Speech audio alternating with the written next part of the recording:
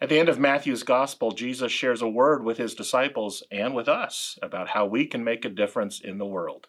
Yeah, you and me. Regardless of how talented or useful you might feel like you are or aren't, God can use you because of the authority that God has given to us to make a difference in the world. We're grateful today to have the sermon offered by the Reverend Dr. Paul Chilcote. He's a noted Wesley scholar who has made an impact in countries around the world, especially in Africa, who is our special guest mission speaker this week. We know you'll enjoy this sermon, as together we are open to what God can do through you and me. My wife Janet and I spent time in God's mission. We happened to go to Africa, but all of us know that mission isn't around the world somewhere else. Mission is also right here, right in your neighborhood. And so it's exciting for me to have the opportunity to reflect with you on this amazing text that we've just heard, sometimes called the Great Commission, and the focused attention we can give today on God's mission in the life of the world. Now, as you can well imagine, you can take this text in many different directions, but I want to focus our attention on what I call the 4 alls of the Great Commission. You may not have noticed them as that text was read to you, but there are actually 4 alls in this statement that are really significant. First, there's all authority. Secondly, all peoples. Then all teachings. And finally, all time. And what's interesting to me as a Methodist, as a Wesleyan Christian, is how all 4 of these alls point to the Wesleyan vision of mission. So we can look not only at mission, but also at the importance of our Wesleyan heritage as we seek to be faithful in our mission in the life of the world. The foundation of it all is Christ. All authority is in Christ. But then there are 3 characteristics: healing and hope, hospitality, and holiness. Now, I'm not going to take all these in that order, but these are the 4 alls that I want us to focus our attention on today. So let me start with all authority is in Christ. This is what I would call our foundation in mission. There's a wonderful true story about a Swedish king. And this king was, I'll say, up country, far from Stockholm and out in the hinterlands of Sweden. But he worshiped every Sunday. So they found a small little Lutheran parish church out in the countryside, and they sent word late on Saturday night that the king would be worshiping with them in the morning. Now, you can imagine the panic that flooded through this parish pastor in this Lutheran church. He didn't know quite what to do. Well, they all arrived in the morning, and the king and his retinue all came in, filled up much of the church. And the pastor decided, I'm going to abandon my sermon and just say a lot of really good, true things about the king. Basically spent his sermon on the king. Well, several weeks after this event, a huge crate arrived at the church. And as they opened the crate, they discovered a life-size crucifix. So the cross with Jesus being crucified, with this note. So by order of the king, this crucifix will be affixed to the pillar immediately opposite the pulpit. So whoever ascends to preach the gospel from that pulpit will be perennially reminded of their proper subject. Jesus Christ is our proper subject. Jesus Christ is the foundation of mission. Secondly, to move into these 3 characteristics, first I want to talk about hospitality.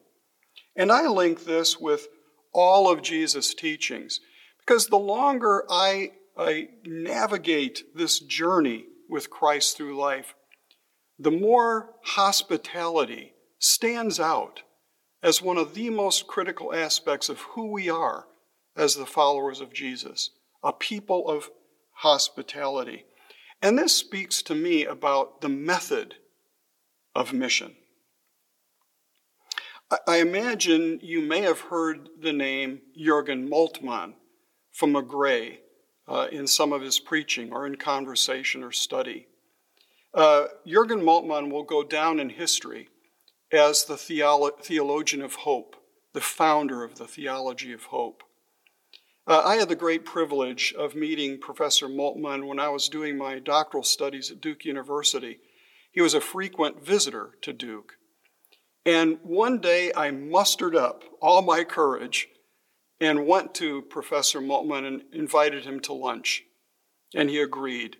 And we shared a marvelous time together around that meal. Well, as we sat down, I thought I ought to say a little bit more about myself. So I told Professor Moltmann that I was a PhD student at Duke and I was working in Wesley studies with Frank Baker. And he interrupted me. He said, "Oh, would you like to hear a story about Frank Baker?" And I kind of sat back to take it all in. He said, during the Second World War, there was a German prisoner of war camp on the northeast coast of England near Hull. And there was a Methodist pastor and his wife who served the circuit that prison happened to be located in. And they felt deep down inside that they ought to do something in relationship to those German prisoners. So they developed an idea. And they went to the commander one day and they said, "We would like permission to take one of your German prisoners with us on Sunday morning to worship with us in our churches and then share our Sunday dinner together before we bring them back to the prison." He said, to their utter astonishment, he agreed. So he said, through the course of the war, there was a steady stream of German soldiers who worshiped and ate with the Bakers in their home. And then he paused, and he looked at me intently, and he said, "Paul, one of those young German soldiers was a man by the name of Jürgen Moltmann, and it was at the Bakers' Sunday dinner table that the seed of hope was planted in my soul." We never know who we're entertaining. When we offer hospitality, when we create safe space for people in our lives, in our church, we never know what God will do with that. We're called to welcome all as if they were Christ. Second characteristic is holiness. Now that's a word that scares a lot of people. But I link it in this text with that idea of all time. All time. You know, certain things last through time. So I think of this as the goal of mission. What is the goal of partnering with God in God's mission in the world? And I link that goal with one of the most persistent, present realities in life, and that's light. That's light. Light lasts, persists, breaks through the darkness. Leslie Weatherhead was an amazing Methodist preacher in England during the Second World War. And according to his son, the story I'm going to share with you now was his favorite story. It's about a little English boy. This boy lived in a family with one older brother. And they decided to establish something of a tradition. The older brother, when he was at what they felt was the right age, was taken by his father for a full day's excursion in London. And so that tradition was handed down to this younger brother.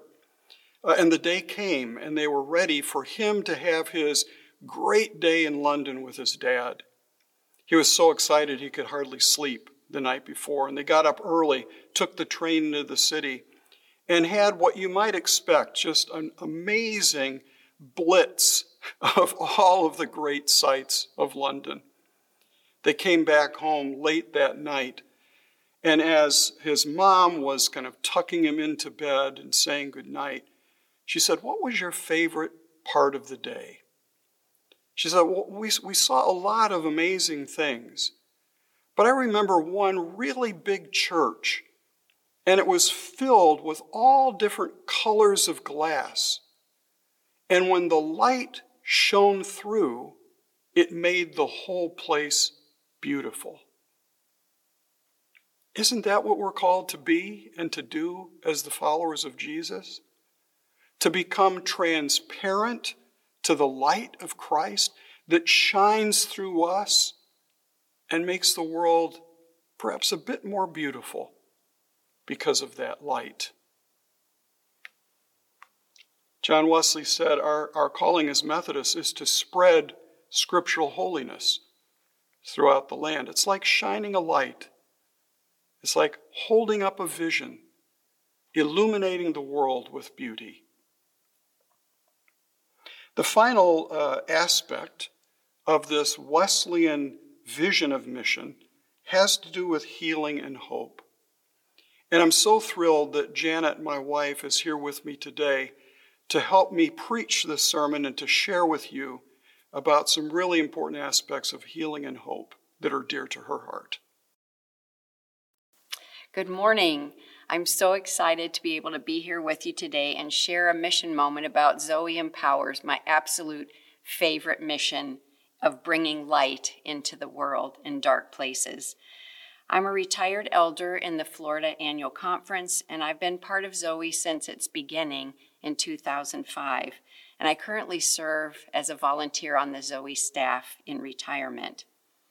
Zoe Empowers' mission centers on reaching the most desperate, impoverished, and hopeless children and youth around the world, touching them with Jesus' light and love, and empowering them to have the abundant lives that God means for every child. First, I want to say a big thank you to Hyde Park United Methodist Church for your support of the Gulf Central District Zoe Empowerment Group in Rwanda, 25 to 30 child-headed families being funded by district churches throughout the area. On a recent trip, the Zoe team was astonished at what these young people had accomplished in just the 6 months since joining the Zoe program. For those not familiar with Zoe Empowers, Zoe identifies the neediest orphans and vulnerable children in an area and forms them together into a community support group. They receive systematic training on health, agriculture, starting businesses, and they receive small inputs financially along the way. They do group projects over the 3 years, building towards their graduation and self-sufficiency. Our data shows that in 3 years, more than 95% of these children are thriving.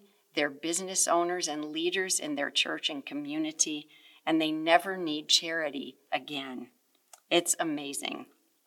I want to share you, though, a couple of personal stories of young people who were met on the recent trip to Rwanda.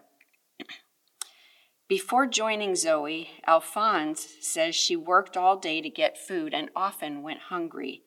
She still remembers being a laborer. They often work from 7 a.m. to 5 p.m., collecting grass, weeding, or carrying manure, and they're paid only a few sweet potatoes. She could not get medicine when she was sick. Now she describes the benefit of working together as a group and no longer feeling isolated because members of her Zoe group come to visit her. Together they planted sweet potatoes on rented land and will have their first harvest soon. Alphonse decided her business would be selling pineapples, which she buys at 300 francs and sells at 400 to 500 francs. She can now buy food for herself and her sister, and they eat beans and porridge.